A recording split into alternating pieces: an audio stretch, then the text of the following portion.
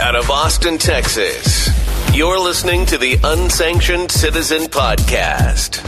Here's your host, Sheila Dean. Good afternoon. Today is day 14 of 100 Days of Colin. And we have booked Kathy Guillermo on brain testing in animals for Neuralink. And so we're waiting for her to call in. Sometimes things don't go off without necessarily a hitch. So we're just going to send another invitation. Let's see here. To Kathy. Invite. Okay. Let's see if that's her. That's Joe.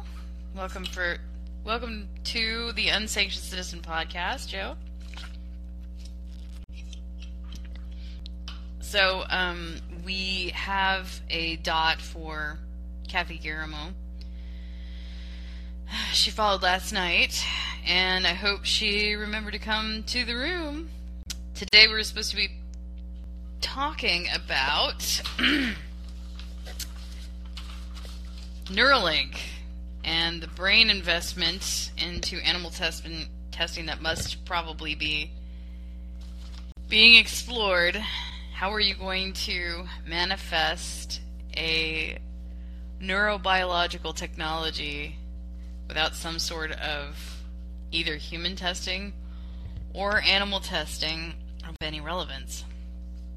I wonder if it's internal or external. But Neuralink is supposed to be a brain barrier technology. So let's quickly go to Neuralink. Okay, here we are. So Neuralink is breakthrough technology for the brain.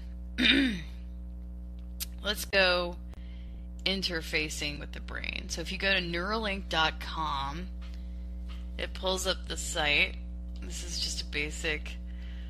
We're aiming to design a fully implantable, cosmetically invisible brain-computer interface to let you control a computer or a mobile device anywhere you go. Micron-scale threads would be inserted into the area of the brain that control movement. Each thread contains many electrodes and connects them to an implant called the link. So this is an invasive technology that, presumably you're going to put there you're going to put it there. So they have neural implant and electrode array. It looks like a little macaron sandwich.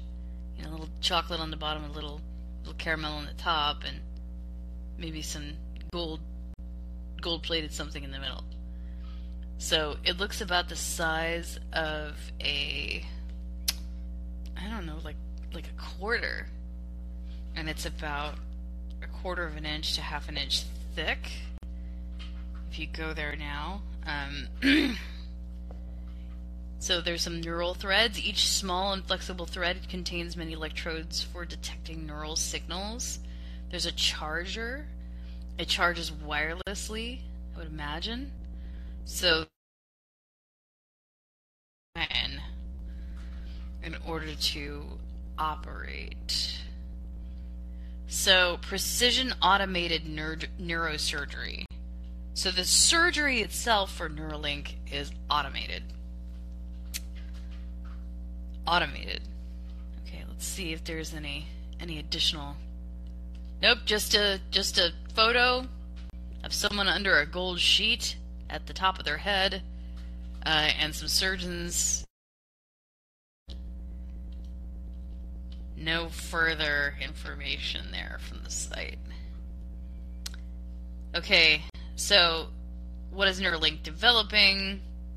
What are the biggest challenges to making it a scalable brain-computer interface, BCI? Does Neuralink system different from other BCI devices? So the billing is to be in control. It's supposed to go along with a mobile app. Neuralink is supposed to get you wired into your mobile device. So it's Bluetooth enabled. So Neuralink has this brain interface that's enabled with these little wires that spray or kind of marble into the meat of your brain. And then, I don't see any safety statements or any kind of ethics statements here anywhere. Approach. Let's look at the approach. Applications. Direct link between brain and everyday technology. So, this is just a casual look at what Neuralink is supposed to be, do, say, whatever. And, so let's see. Kathy Guillermo be a no-show 5-6 minutes into this program. So what I can do is I can move ahead, and I'll try one last time to get a hold of her. But it looks as though she has forfeit this opportunity to come speak to us, even though she was booked. She did not make the date, so, and that's unfortunate. But I will say that I'll just pull up these Love and Rescued. I get these. I am a donor, so I get these newsletters from Ingrid Newkirk, faithfully demanding / asking for money all the time. So I've got the Shipments of Violence, the clandestine nasty world of the monkey trade.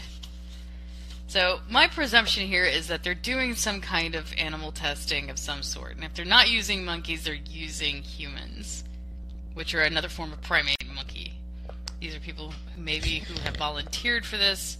There's no real way of knowing. But in the event that we kind of are filling in the space of objective reality here, let's say it be a monkey. So where do they get them monkeys? Well, the clandestine nasty world of the monkey trade. That's where they get it.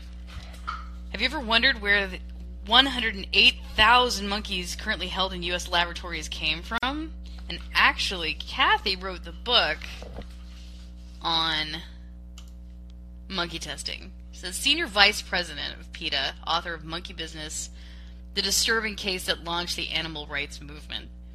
And she is Senior Vice President. Guillermo has directed PETA's successful efforts to uncover abuses in labs, to work with whistleblowers to expose violations of animal protection laws, to prompt federal and state agencies to cite laboratories for violations, and to replace animals in laboratories with modern, non-animal methods of experimentation. 22-year veteran of PETA, Guillermo was originally hired as to head PETA's cosmetic testing campaign. So that is the HuffPost bio that I was able to pull up. Let me see here. Experiments call for monkeys by the tens of thousands, and there's $1 billion industry to support their demand. Monkeys are abducted from their forest homes or bred on faraway factory farms, and then flown and trucked in like cargo to laboratories where they're mutilated, poisoned, deprived of food and water, forcibly immobilized, infected with painful and deadly diseases, and psychologically tormented. Very few have made it out of the laboratories alive, and none ever make it home. So for years, PETA has successfully campaigned for commercial and charter airlines, including United, Air China, and Kenya Airways, to remove themselves from the monkey trade. And in June, we scored a massive victory when Air France, the last major passenger airline in the world, still transporting monkeys to the laboratories, announced that it would stop flying the monkeys to laboratories. We won't fly them. So monkeys are crammed into small wooden crates and then loaded onto planes by the hundreds for a dark and terrifying flight leading to certain death. When we set our sights on Egypt Air, a small airline that reportedly flew as many as 5,000 monkeys in just 90 days on a terrifying 30-hour journey to the U.S., so that they could be delivered to experimenters, but in less than 3 months following more than 70,000 phone calls and emails from PETA, supporters, and numerous protests around the world, Egypt Air capitulated. And we're not done yet. Wamos Air, which is owned in part by the Royal Caribbean, has transported 720 monkeys in 144 wooden shipping crates from Cambodia to Houston. See, the Take Action for Animals sidebar in this newsletter to tell Wamos Air that monkeys aren't cargo. So that's a Houston connection, so I am in the burden of service to go to that and participate. So this practice of shipping primates is not only unspeakably cruel to the monkeys, but it also poses a threat to humans. The risk of transmission of pathogens from the monkeys to humans is greater than with many other groups of animals. The primates are known to carry and transmit the deadly herpes B virus, which has killed workers in primate laboratories. In addition to salmonella, tuberculosis, and Ebola-like viruses, a parasite that causes malaria, and a virus that causes dengue fever, and more. So PETA is shutting down this vile trade, and also ending the crude experiments on animals that are at the center of this bloody business. So there's so many things, so many gaps in the research and ethics when it comes to these things. There is just 0, 0, 0. Neuralink plus ethics. Let's just have a look. Jumpstart did a quick one here. How does the Neuralink chip work? Ethical issues surrounding Neuralink. Alleged animal cruelty right there at the top. Bam! With the test on Gertrude, experts have concluded that the wireless nature of the chip could be beneficial for animal testing because it does not involve wires poking throughout their skin. However, when the testing moved on to monkeys, reports of animal cruelty soon began cropping up. The U.S.-based animal rights group's Physicians Committee for Responsible Medicine alleged that out of the 23 monkeys owned by Neuralink, only 7 had survived the testing process. Okay, and this is going to be debuted as, ready for prime time on November 30th of this year. All the monkeys died. Where'd they get their monkeys? Dead monkeys. As of February 2022, PCRM filed an official complaint with the U.S. Department of Agriculture against Neuralink for inadequate animal care and invasive testing. The company has refuted the allegations, affirming that it works with animals in a humane manner. However, PCRM has filed a second lawsuit and continues to claim that the animals were mutilated and left to die. Also, mind control.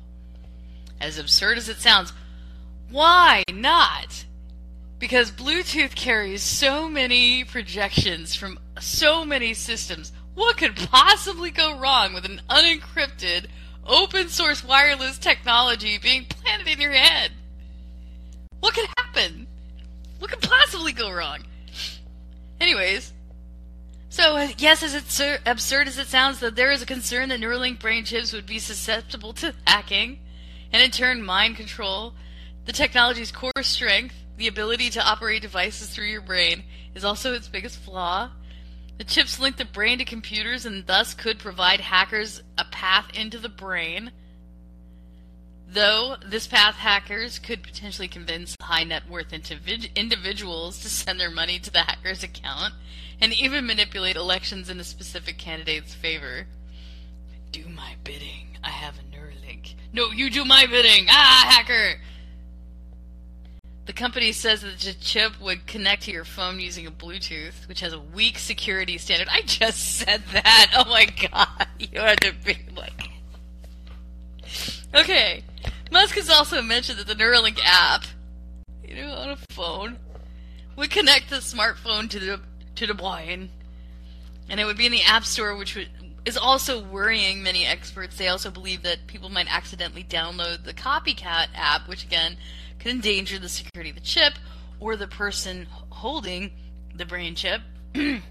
Imagine getting a crappy counterfeit version of the app and ends up being like some North Korean version of it, like, ha ha ha, we have you now, what's it, pay up now, or we kill you, or we tell you to kill your children, we'll make you do it, because we're in control now.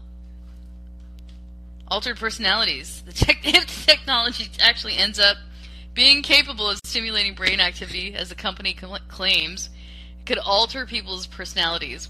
While this might seem helpful for people recovering from mental health issues, without the need for therapy or medication, it could lead to side effects. The brain stimulation provided by the chip might not always have positive effects, and it could end up fueling violent or aggressive impulses. Physical and mental enhancement. Some are concerned that the chip's ability to enhance human capabilities in the long run could mean that some people would end up with physical and mental advantages over others. Moreover, getting a chip implanted into your skull certainly wouldn't be something everyone can afford. The Neuralink demonstration in 2020 must said that, including the surgery, the price of the implant could be a couple of $1,000s, which means that the benefits of the enhancement would only be enjoyed by a wealthy few, thus widening the gap between the rich and the poor. Well, I mean, this is kind of arguable. If it's a couple $1,000s, I mean, a car is a couple of grand. Like a cheap car, like a low-grade cheap car that is not new, a used one. So for the price of a crappy used car, you could get a Neuralink. And, which, depending on whether you need it or not, I would say that people in the tech world, or people who are, making $100,000 a year, which there are many, could afford it, arguably. And so there might be, your neighbor, small business owner guy, they could probably have it. But I wouldn't bank on it. So 7 of the monkeys died. Kathy Guillermo does not have to come on my show to tell me that 7 of the monkeys died. Where'd I get them monkeys? Someplace clandestine. So I'm going to kind of cash out on this one. I appreciate you stopping in, Joe, but it's not a barn burner. I think it's pretty obvious what has been going on and what could be going on with this problem of Neuralink. I urge you to not trust any well-tested technology, but the testing dynamic for brain barrier technologies are going to be continuing to be problematic. So, with that, I appreciate you listening and attending. This has been The Unsanctioned Citizen. We will see you next time. Thanks for listening. Before you go, hit the subscribe button. Remember that callers are welcome. Subscribers can access Unsanctioned Citizen podcast archives at Substack, Podomatic, iHeartRadio podcasts, and Call-In. Please stay in touch. We want to hear from you. Visit SheilaMDean.com.